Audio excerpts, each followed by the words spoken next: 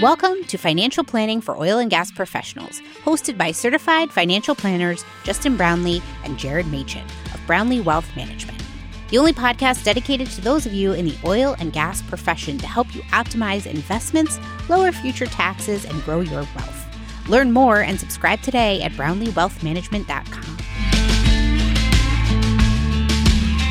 Welcome back to another episode of FPOG, Financial Planning for Oil and Gas Professionals. This week on the podcast, we have Nathan Meehan, Professor of Petroleum Engineering at Texas A&M. And Nathan, we are thrilled to have you on today. Would love to just hear from you a little bit about your career arc and where you've been prior to your current role with Texas A&M. Great. Happy to do that. I was born in Georgia, and the state of Georgia has 0 oil or gas wells. I didn't know what petroleum engineers were.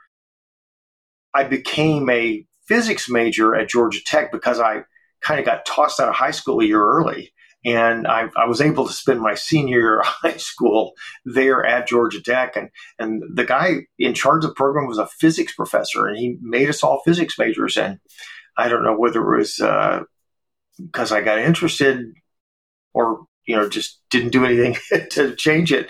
But a significant number of us became physics majors. So I got a degree in physics. And time for grad school, or time to graduate and get a job, I found these jobs I could have gotten that were terrible jobs, really, for the BS in physics. And I thought about graduate school, and I applied to a medical school, a law school. I didn't get into the really good medical schools, but I did get into one, and I got into a law school, and I got into grad schools in a couple of different topics. And when I went to Georgia Tech, the first time I drove up, we filled our car, and the gasoline was 19.9 cents a gallon. We had these things called gas wars. You young people don't know what a gas war is, but we used to have they would just constantly lower the gas price, 19.9 cents a gallon. And the beginning of my senior year, it was 75 cents a gallon. And so I didn't know much, but I thought there's something going on here. And sure enough, of course, oil prices had gone from $3 to, briefly higher, but certainly stayed at least 10. And I learned about this idea from a Schlumberger recruiter who had just found my resume in a pile. And I had worked one summer job for about a week. We were out in Wyoming, and we were out of money, and my brothers and I went to the local employment office, and you could do this. And he told me, he says, "Can you operate, a grader?" And I had briefly operated a backhoe, and I said, "Can you operate a bulldozer kind of thing?" I was like, "Sure, no problem." Well, first of all, those are completely, they're not the same at all. I show up out there in what you would recognize as, a drilling site. And basically there were some stakes out there, and he said, "You got 3 days, and you go and you need to dig as big a pit as you can between these stakes over here, dig it as deep as you get." And he pointed over to what we would now recognize as wellheads. And he says, "Whatever you do, stay away from those things." And so, I don't know, it was Big Chief Drilling or somebody like that. And I finally, after most of the day, figured out how to run this thing. And I dug what, in retrospect, was a frack pit. This is a very weird kind of world back then, where they would just take anybody off the street and let them leave them there with their bulldozer. And so, the guy showed up day 2, and I made some progress, and he said, "You're not really very good at this, are you?" I said, "Yeah, but I'm getting better." But of course, during my breaks, I'd go over and look at these things. I didn't know what any of that was. But it was like July 30th to August 2nd or something like that. And so on my resume, I put down July to August, Big Chief. That's why the Schlumberger recruiter said, "Oh, he's got a couple of months here with some drilling company." I didn't know anything, but I go into this interview with this guy, and he pulls out a well log, and it's got long straight lines, and then all of a sudden, where the SP and resistivity are, they came way out and came back in, then long straight lines. Well, and they were kind of lots of action there.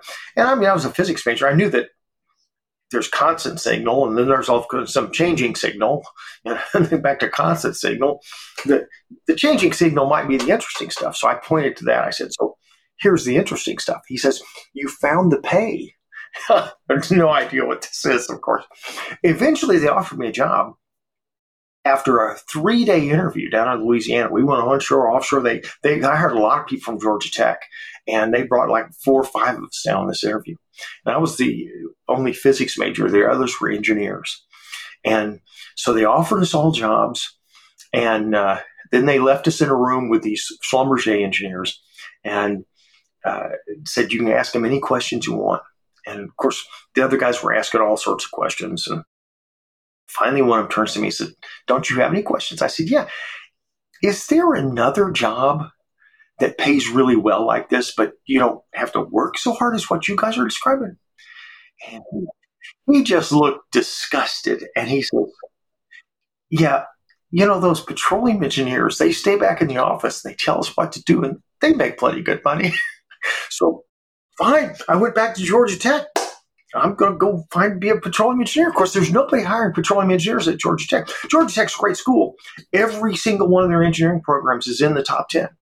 None of them are petroleum engineers. Remember, there's no oil wells in this state. So, but they are hiring geophysicists. So I interviewed with Amoco, and which, of course, was subsequently bought by BP, for those of you who are young people here don't remember Amoco. But they were looking for geophysicists, and I go and sign up for an interview. And he said, "Well, why do you want to be a geophysicist?" I said, "I don't. I want to be a petroleum engineer." And the guy says, "Well, you're kind of making a mistake." And he wrote down a name and a phone number on the back, said to call this guy. And so sure enough, I call them. They offer me a summer internship. It's great. I love it. They say, "Look, you've got to get an engineering degree to be an engineer." So I applied to Colorado School of Mines, which is right by. I was in Denver. And then I called my dad and told him. He said, No. My dad went to Oklahoma. We got a business degree. And he says, "OU's got a petroleum engineering program." So I applied there, and they offered me a nice fellowship. So I went to OU and got a master's degree there. And right when things were taking off. So I graduated in 1976, and the petroleum engineering was going crazy at this point. In fact, a few years later, I would be interviewed in the Wall Street Journal for this, about this exciting change in how petroleum engineering was perceived. And so I went there, and I came time to graduate. I had every interview I went on, I got a job offer. I think I got job offers for companies I didn't interview. This was really an exciting time. The fall of 1976 was a great time to be getting out of. So I went to work for a company called Champlain Petroleum, which was renamed Union Pacific Resources. I was there 24 years in total, but during that time period, I took a break to go back and get a PhD. And I went to Stanford. I'd moved very quickly up the technology ladder, and I realized for a variety of reasons that I enjoyed that, and I enjoyed sort of the technology leadership more than I did the general management type things. And I wasn't necessarily that good at the general management type stuff. And so in an event, they got bought by Anadarko at one point.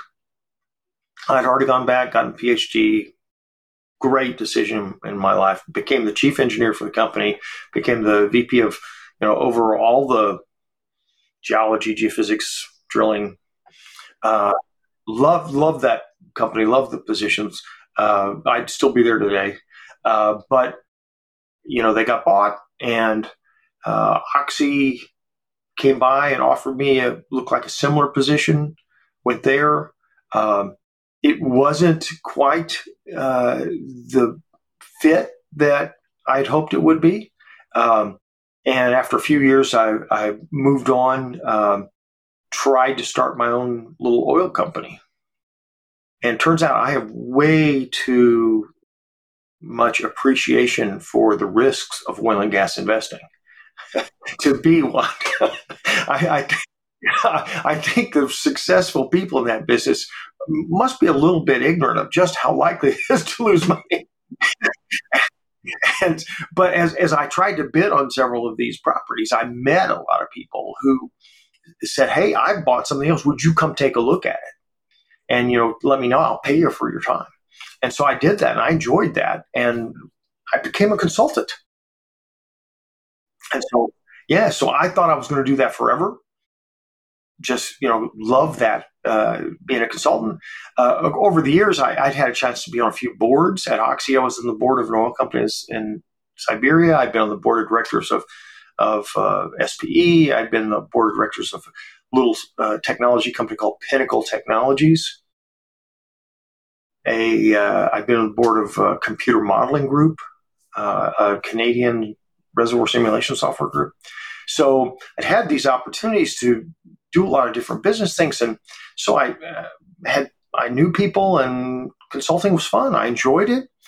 And at one point, some friends of mine recommended that I go talk to some people at Baker Hughes because they were looking for this very senior position. And I met the people at Baker Hughes, and I really liked these people. Great people, great company. But I kept telling them, no, this is not the job for me. And finally, the CEO said, "Look, why do you keep saying this isn't the job for you?" I said, "Well, look, for about 20% of this job, as I understand it, I'm probably the best candidate in the world. And for the other 80%, I'm wholly unqualified. I think you need to switch that." And he said, "Well, we still want to do something with it. What do you want?" I said, "I'm a consultant. Let me just consult for you." And he said, "Well, great. What do you have in mind?" I said, "Well, I don't know. You've got offices all around the world. I'll go to those offices, and talk to people and talk to customers and come back and give you some recommendations." And I wasn't even serious. I didn't think he'd say yes. And he said, "Do it." And so after, a few months of this, I came back to him. I said, "Look, Baker Hughes' problem is all of their products and services are in the wellbore, in the immediate wellbore area. It's pumps, it's logs, it's packers, it's cement. And the reservoir is the part between the wellbores. And you guys just aren't in there. So you need to have more capabilities there." And he says, "We just lost the opportunity to bid on a project because we didn't have that." I said, "Well, you want me to tell you what to do?" He said, No, that's not how Baker Hughes works. You got to get people from all these different companies together and lead a project where, they identify what to do next." I said, "I get paid by the hour. I know how to drag things out." And so anyway, I brought this group together. We identified some companies. At Baker Hughes, decided by Gaffney Klein and GM Mechanics International, two real leaders in their respective areas. And I made the introductions for those companies. And then I went on to another consulting project I had to do. I was defending Shell in the reserve write-down litigation, if you remember that reserve restatement. And I got this call back from them. I said, "Look, we've made the deal. We're going to buy these companies, and we want you to come back and work for us." And so that Baker Hughes hired me to come back to run that total companies. And I bought 5 or 6 more little companies along the way, and spent the next decade with Baker Hughes. And I spent 24 years with UPR and a few years with Oxy and some consulting time. And now I'm at Baker Hughes. But I told him, I said, "Look, guys, my wife and I have already got a plan where we plan to go do some humanitarian work together in about 3 years. And it's going to take us, we're going to take off a year and a half or so." And they said, "Well, what do you want us to do?" I said, "Well, when I went back to Stanford for my PhD, my employer wanted me to come back. So they left me on 20% of my salary while I was gone.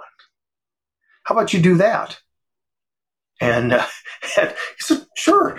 I just never believe you. You know, if I've got to give a piece of advice to young people, I said, you know, be careful what you ask for, because sometimes you get it.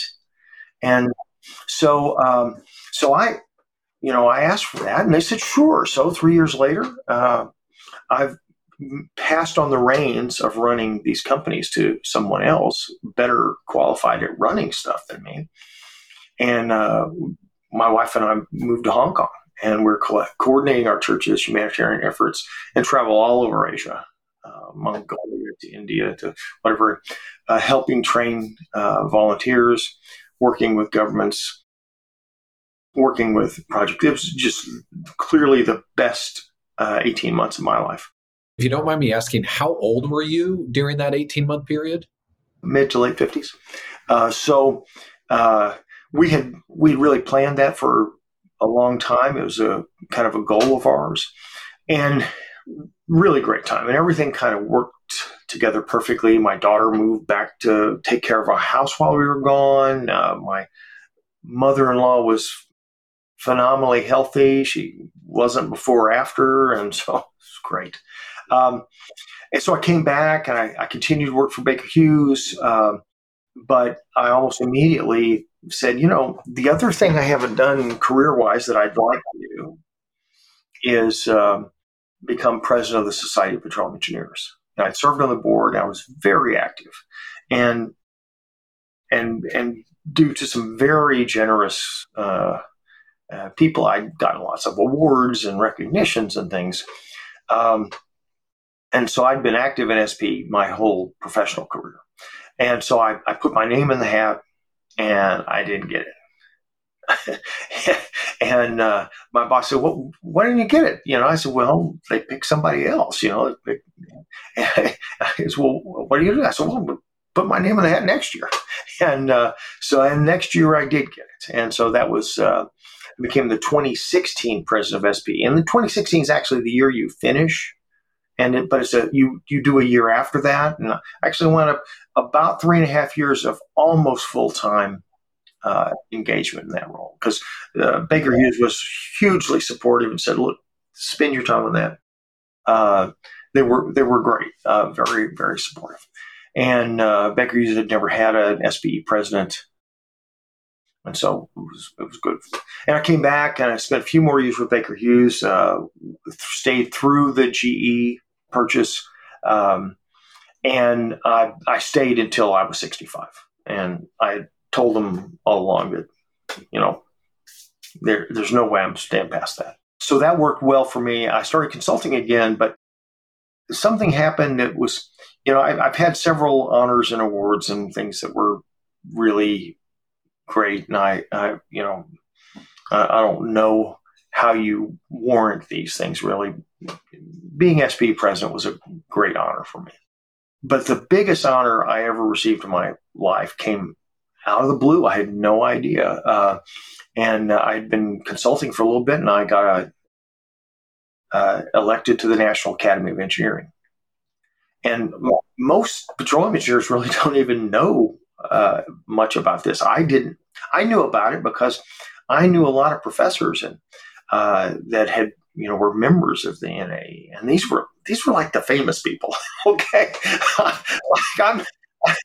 I didn't particularly aspire to this. You know, I didn't think this was realistic, but I got that honor, and it, you know, for the last few years, we've had basically 2 petroleum engineering types each year get elected to that. 2. Yeah. I got elected the same year that Elon Musk was elected for his contributions to SpaceX. After that, I said, you know, I might want to think about being, you know, going back to academia. I'd had a chance during my professional career. I left out a bunch of stuff. I did go teach at Stanford for a couple of semesters. the reason was, and it was, again, I had a great boss at the time, George Lindahl and Jack Messman and Scott Kramer. I had some, I can't name them all, but I had some great bosses at UPR. And at one point, I'd been offered a position to teach at Texas A&M, just kind of, and I told my boss I was going to go do it. And he said, no. He says, I want you to go try this out. Whether it's at A&M or anywhere else, you go try it out. You just tell me how you want to do it. I'll support it. And if you still want to go be a professor, fine. But you're not going to just quit and go be a professor. And I said, okay. So I called Stanford. I said, hey, how about if I come out there and teach, for a semester or two? And they said, well, how much you want to be paid? I said, I don't want to be paid, I'm free. They said, yeah, okay, then you're a good deal. So I went out there actually quarters at the time. So I went a winter quarter for 2 years. And I really learned what professors do, which is about 90% research, about 10% teaching. And then all the exciting horizontal stuff really had been taking off. I said, man, I love this. UPR's, they're doing so much exciting stuff in that space.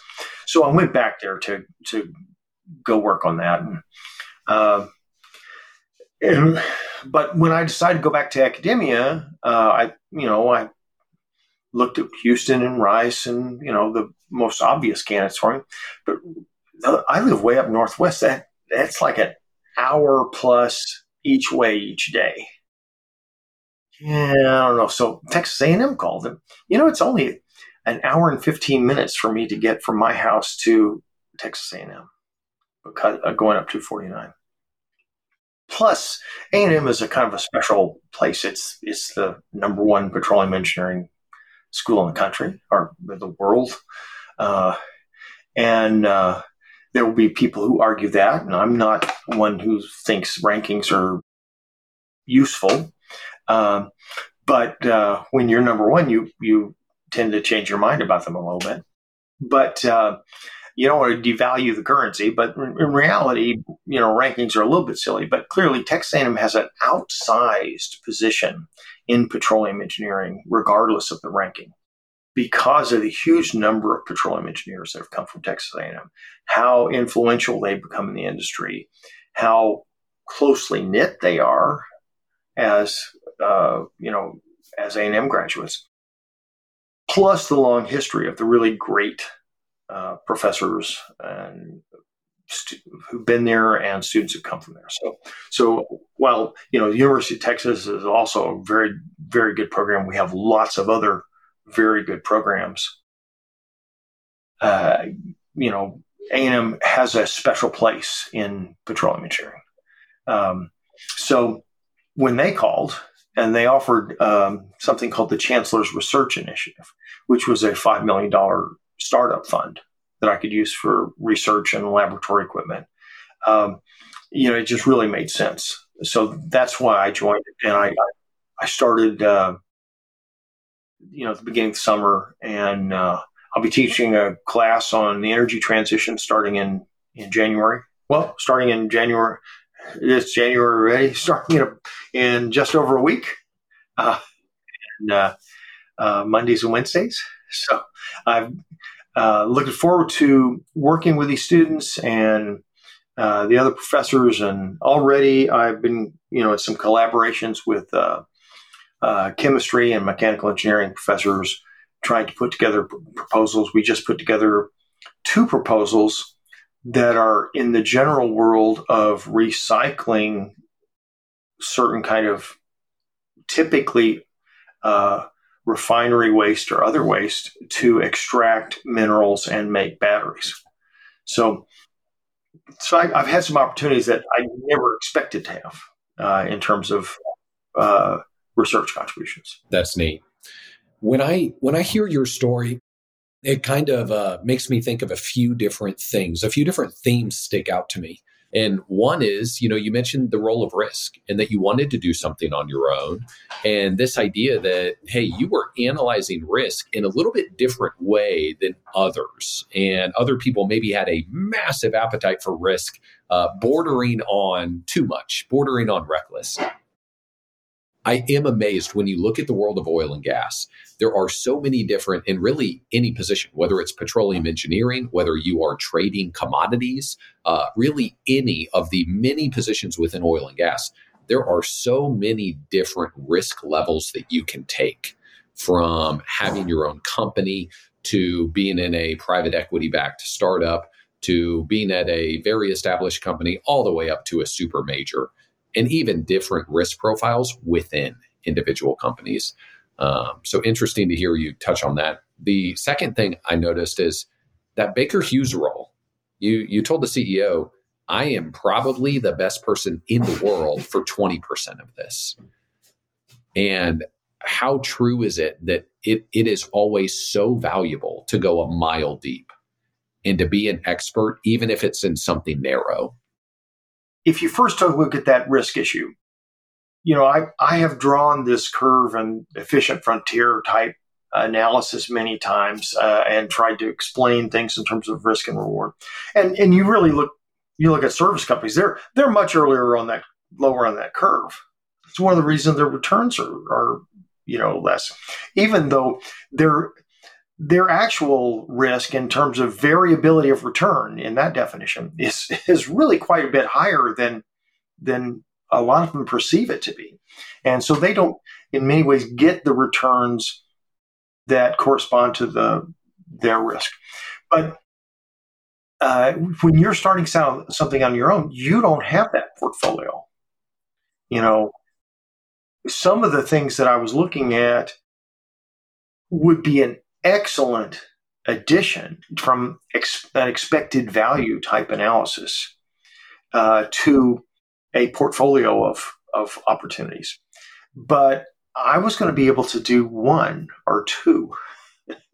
and in reality, just too much of a risk for me at some level. So I bid less and I didn't capture any. Yeah. And the people who overestimated the values or underestimated the risk, they were the ones who captured that, the winner's curse type things. And it turns out some of them did really, really well. The only one that I actually looked like I had won was some tight gas that had been not fully developed, but it had been developed on trend at a much higher density. And I put a proposal together, which was, the final contract wasn't signed, but it had been verbally accepted. And I was putting together the last bits of financing, and the guy called me back and said, look, I just got an offer for 4 times what you offered me. And he says, I really, I feel bad, but I don't feel bad. And I realized that, do I want to go try to push this? Do I want to go get lawyers and be tied up trying to force this? I didn't know whether that could happen.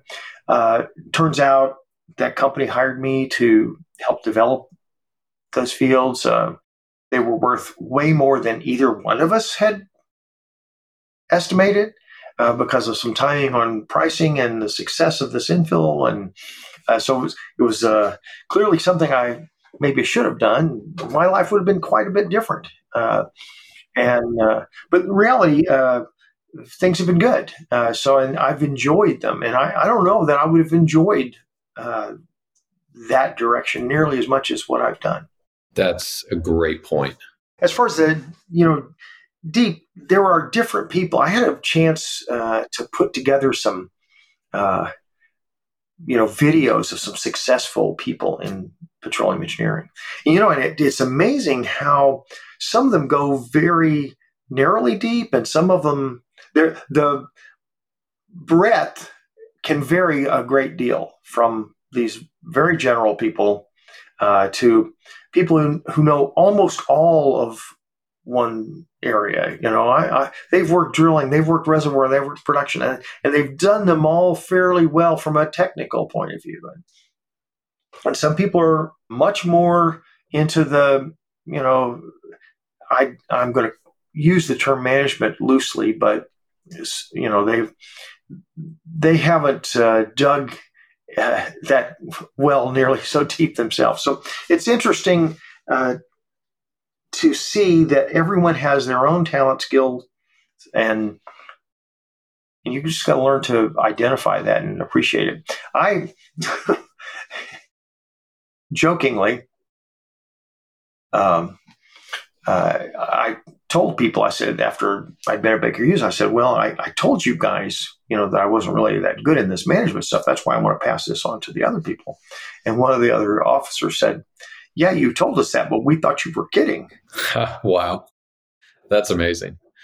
The other thing that I'm pretty blown away by, and you kind of mentioned this, if that deal would have happened, your life could have been taken a different path. And you think about where you've been. Grew up in Georgia, obviously significant time in Texas, significant connection to Stanford, and then a stint in Hong Kong in your mid-50s, basically kind of in the middle of your career.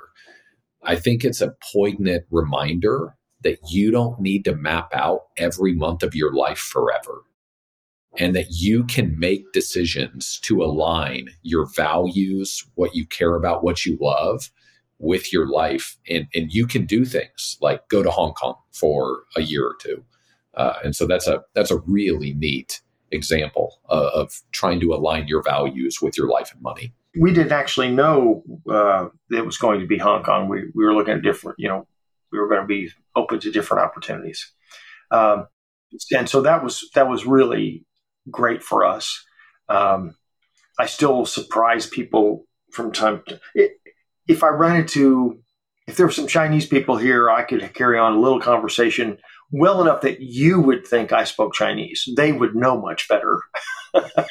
But so it's been a great time. We made great friends. Looking back on it, it would be hard to plan out a career like this. But everyone has different paths, and sometimes bad things happen that change your path. And I know some people who have looked back on those and say, well, if that hadn't happened, if I hadn't gotten laid off here, I'd have never had this opportunity somewhere else. So it's really hard to say what those right decisions are for you. That could not be more true. Nathan, I'm interested to hear a little bit about your role with Texas A&M and thinking about kind of the next generation. So thinking about college students today, they have, if you're 18, 20, 21 years old, or even 25, you have basically lived your entire life in the middle of a very, negative media view on oil and gas. And so how do you think this next generation thinks about the industry in light of that? It's the existential challenge of petroleum engineering. I wrote a paper almost a decade back called The End of Petroleum Engineering as We Know It. And it was rather controversial. Just even though the paper itself was not controversial. The title was. It gave an excuse for us to start having this discussion again. I remember dozens of times over my career, someone giving a talk that started out more or less with, someone asked me if I would recommend to my children to become a petroleum engineer, and, yes, yes, yes. And over the decades, we've always had negative views of the oil and gas industry. I started 1976 when I came to work for, I started my grad school at Oklahoma in 75. There was a negative view of the oil and gas business then. And nobody has ever loved the oil and gas business in the country writ large, even though they love using oil and gas. And so And they want it to be, it's like electricity. They want it to be cheap, and they want it to be available, and want it to be right there. So fair enough. Petroleum engineering has had this close tie. Hiring has had a close tie with oil prices. Maybe there's a little lag, but petroleum engineering enrollments and everything else have been pretty closely tied with hiring, which has been closely tied with pricing. This last time, hiring has not followed pricing. Okay, the big jump in oil and gas. Well, even from the rig counts, we're not at the rig count we were last time oil was this high, and so we're also not at the hiring level. And while some of the universities, Texas and Texas A&M, have really gotten back to enrollments pretty much closer to where they want to be, a lot of universities have not. And so will petroleum engineering still be needed in the future? There's nobody seriously thinks it won't be. Will we need a lot more, or as in my paper suggested, less petroleum engineers in the future? Hard to say, but the kind of roles for petroleum engineers include lots more in this machine learning and artificial intelligence type things, and more things in the energy transition space with carbon capture and storage. All of a sudden, we're seeing more petroleum engineers who are spending time in that. A lot of the research efforts in universities are headed that way. In the 70s, I think the majority of reservoir engineering research was associated with enhanced recovery in some way or the other. And today, I think it very well could be that the largest single thing is associated with carbon capture and storage, and specifically storage. That represents a microscopic amount of the total capital, that's being spent. I mean, the bulk of the capital is still for drilling and completions, followed by large facility type things, whether it's refining or petrochemicals or LNG. The lots of very conventional things are where the capital is still being spent, but the R&D is clearly moving in another direction, and a lot of the interest in students is moving in another direction. This is not just the United States. At the China University of Petroleum in Beijing, which is the largest petroleum engineering school in the world, I think. And China has dozens of petroleum engineering programs. But CUPB actually has 2 facilities. But I talked to a professor there, and like many universities, engineering students rank their top 3 choices. So if you apply as an engineer at the University of Texas, you will rank your top 3 choices. And years ago, petroleum engineers, they got their entire freshman class from people who had number 1 petroleum engineering, and now most of their petroleum engineering students might have come just a few years ago from people who didn't have petroleum engineering in their top 3. They got accepted in engineering, but they couldn't get any mechanical or civil or whatever. So at CUPB, they do the same thing, and for many years, computer engineering type things have been number 1. That probably isn't going to change anytime soon. But the number 2 a couple of years ago was a new program that they'd never had before. No one had ever graduated. No one had ever gotten a job in it. Carbon capture and storage. That was the number 2 choice among freshmen. And bottom 3 out of 4 were petroleum engineering, petroleum geophysics, and petroleum geology. Three of the bottom 4.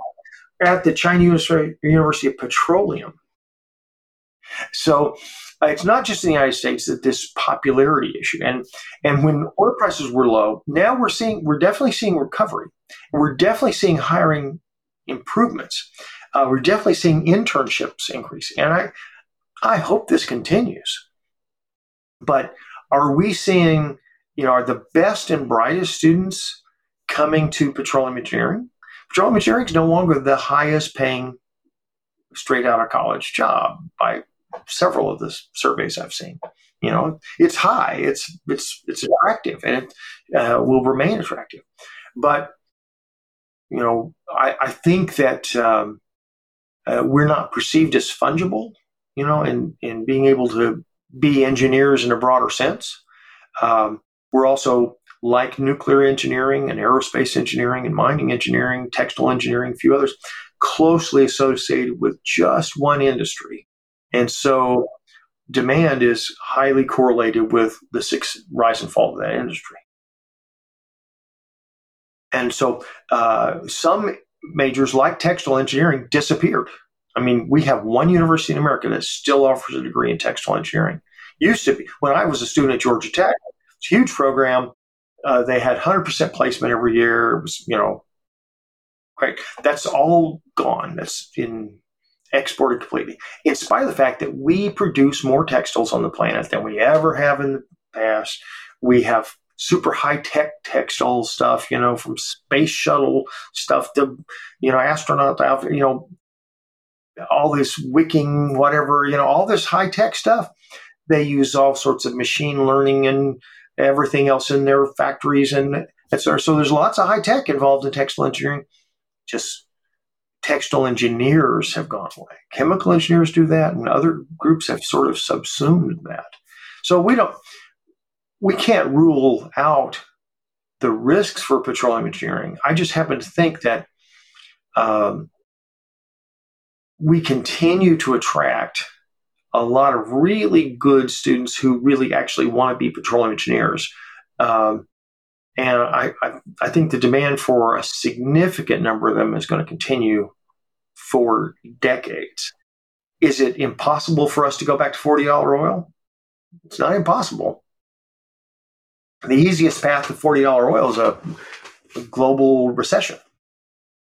And those aren't out of the, there's lots of ways to get there. And we've got the ignition for several of those things happening now. As you were mentioning your career path, I was kind of laughing internally because the first thing I was thinking is, what do you know? Oil and gas has always been kind of a volatile, commodity. And you're right. That's going to continue, even though there's going to be tremendous demand and incredible opportunity for students who pursue it. If you don't mind, Nathan, I'd love to do a few rapid fire questions and get your thoughts on some of these.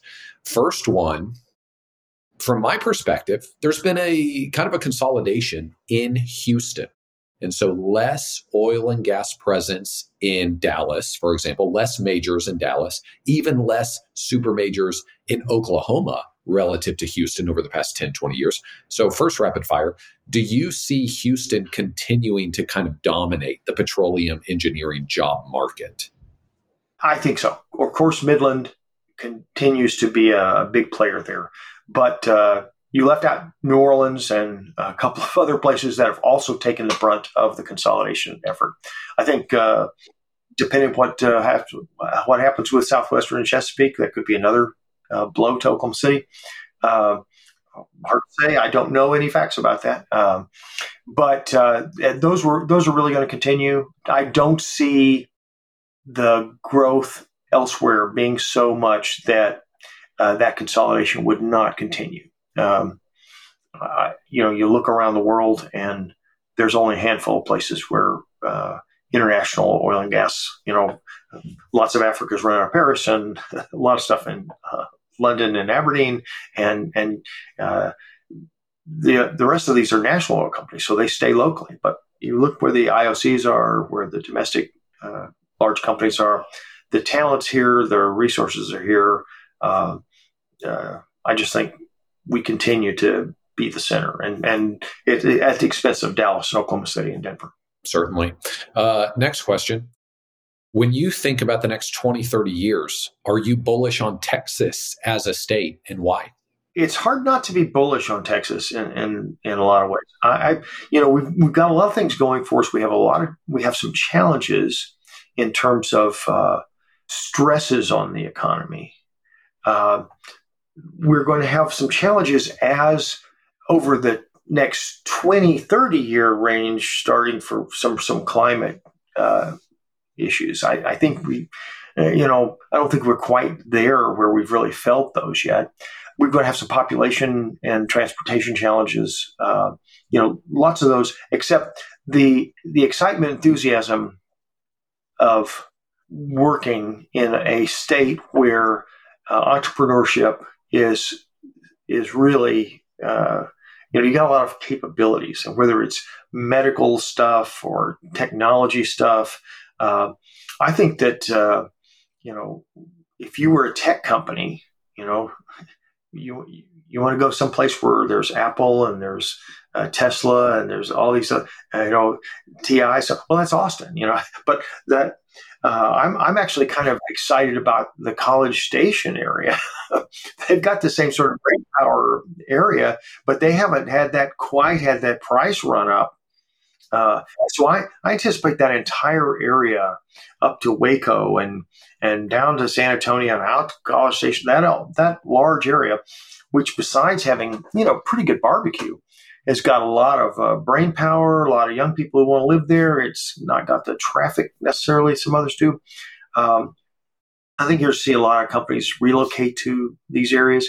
We'll have water challenges. We'll have power challenges. Lots of issues. But, if I compare Texas to Florida, bless her heart, Florida's a great place to go on vacation. But I think I'd much rather live here in the Lone Star State. I'm right there with you. Last rapid fire question. So you have deep connections to Georgia Tech, and certainly big connections to OU, Stanford. Have you become a little bit of an Aggie? I will tell you what happened sort of the first day I showed up at A&M.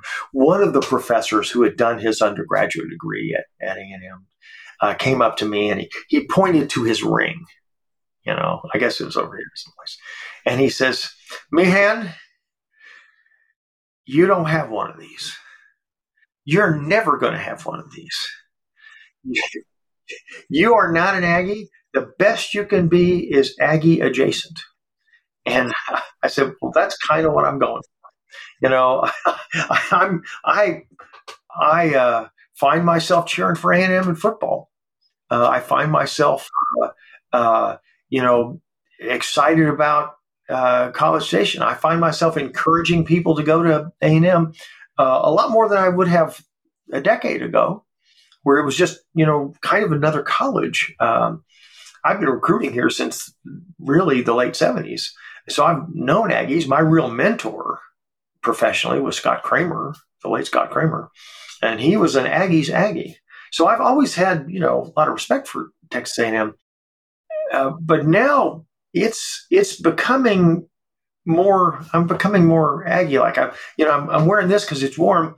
Plus, somebody gave it to me. No, they haven't given me a lot of Aggie stuff yet, but I figure I'll get more over time. And this year, I have a beautiful 3-year-old granddaughter, and I gave her an A&M cheerleader dress and the little bows. And I've given Aggie stuff to all my grandkids, and they're showing up wearing their A&M soccer or A&M golf football shirts. So, yep, I'm getting there. I'm moving there. I'll be brief with this, but if you listen to this podcast, I talk about this way too often. I have 50 living relatives with degrees from Kansas State.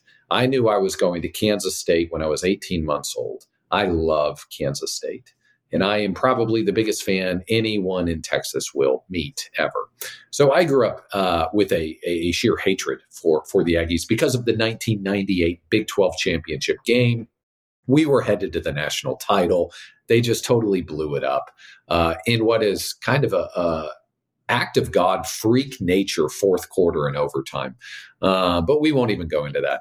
But my wife, who is the smartest out of the two of us, she went back to law school about 3 years ago and chose A&M over some of the top law schools in the country.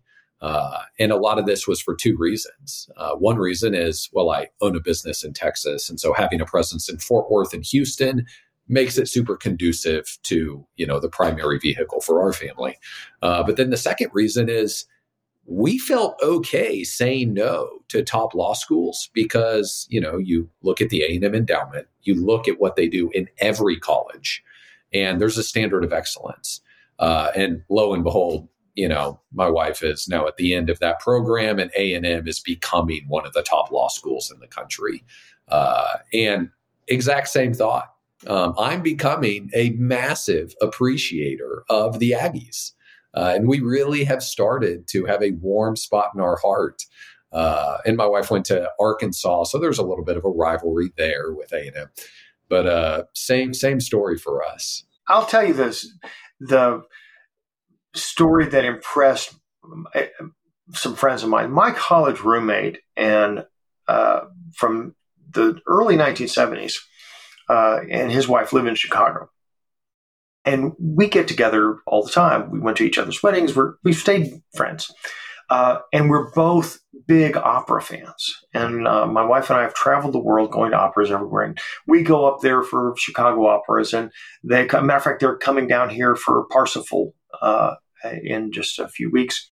So they were down here for an opera last year. And I said, look, I'm going to go to A&M, be a professor. I want you to, I had not started. I wasn't working there at all. I'm not even sure I'd accepted the job yet, but I was pretty sure I was planning to. And so we went on campus. And what astounded me, I wanted to go see all these. I had this list of all the various statues and buildings and whatever. We were going to take the big tour. And every so often I'd stop and we talked to a couple of students. And it was stunning how polite and enthusiastic and excited these students were to be at Texas A&M. And now I've been around a lot of universities. At Tech, as a SPE president, I made a real point of going to lots of different universities, probably more than any other SPE president. And so, but there on the A&M campus, I was just, it was really a little surprising. And my roommate was, Kim was just stunned. He says, I can't believe these kids. These are amazing. And they were just, A&M attracts some great students. And so I hope to be helpful to that bunch. I hope to be able to improve their chances of success professionally. And because I know that my chance of success as a researcher is going to depend on those grad students as well. Absolutely. That's very neat. Well, Nathan, we only have a minute or two left, but I would love to finish on this. Nathan has 6 children, several grandchildren, and we were chatting about donor advice funds before we recorded this. And you mentioned that you try to include your grandchildren each year in where your family gives charitably. Would you mind just telling a little bit about that and going into detail there? Sure. And this is really the reason we went with the donor advised fund route. And so I've been building that up over quite a long time. And each year, my children as a group decide where our most significant contributions will be made from that. And so they'll pick 1 or 2 or 3 funds depending upon, what they've seen, what they feel is meaningful, and the research that they've done. So they communicate in terms of where those gifts are going to be made. But starting at age 8 and increasing at age 12, the grandkids have an opportunity, and they always take advantage of it to direct where some of the donations from the donor advised fund will go. So my goal and my wife's goal, more than passing on money, is to pass on our values, philanthropic support. And in our case, encouraging people to be self-sufficient and be personally reliable. So educational things and food initiatives and some other things. We have a kind of general theme, but the kids actually pick what they want. And a lot of times emergency relief is important for them as well. But they pick, and we don't really, haven't really questioned it. If the younger ones, sometimes, they don't do as much research. But by the time they're 12, it's astounding how much analysis and research they've done to pick where their donations go. So sometimes it's impressive compared to what their parents have done. That's incredible. What a fantastic story. And what a great idea to, just like you mentioned, it's wonderful to pass on money. It's a tremendous thing to pass on money to children and grandchildren. A good man leaves an inheritance for his children's children, but to pass on values is so significantly important. My son phrased it well. He said, "So you want us to get together and decide how we're going to spend our inheritance on charitable giving?" So yeah, matter of fact, that's a great way to phrase it. Well, Nathan, thanks so much for joining us on the Financial Planning for Oil and Gas Professionals podcast.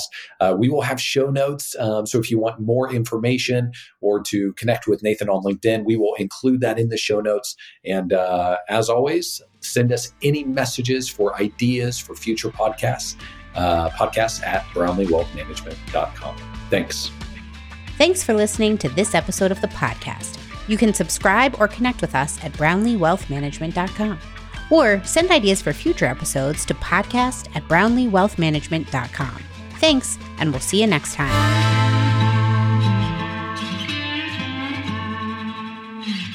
This podcast is for informational purposes only. Nothing discussed during this show or episode should be viewed as investment, legal, and tax advice. If you have questions pertaining to your specific situation, please consult the appropriate qualified professional.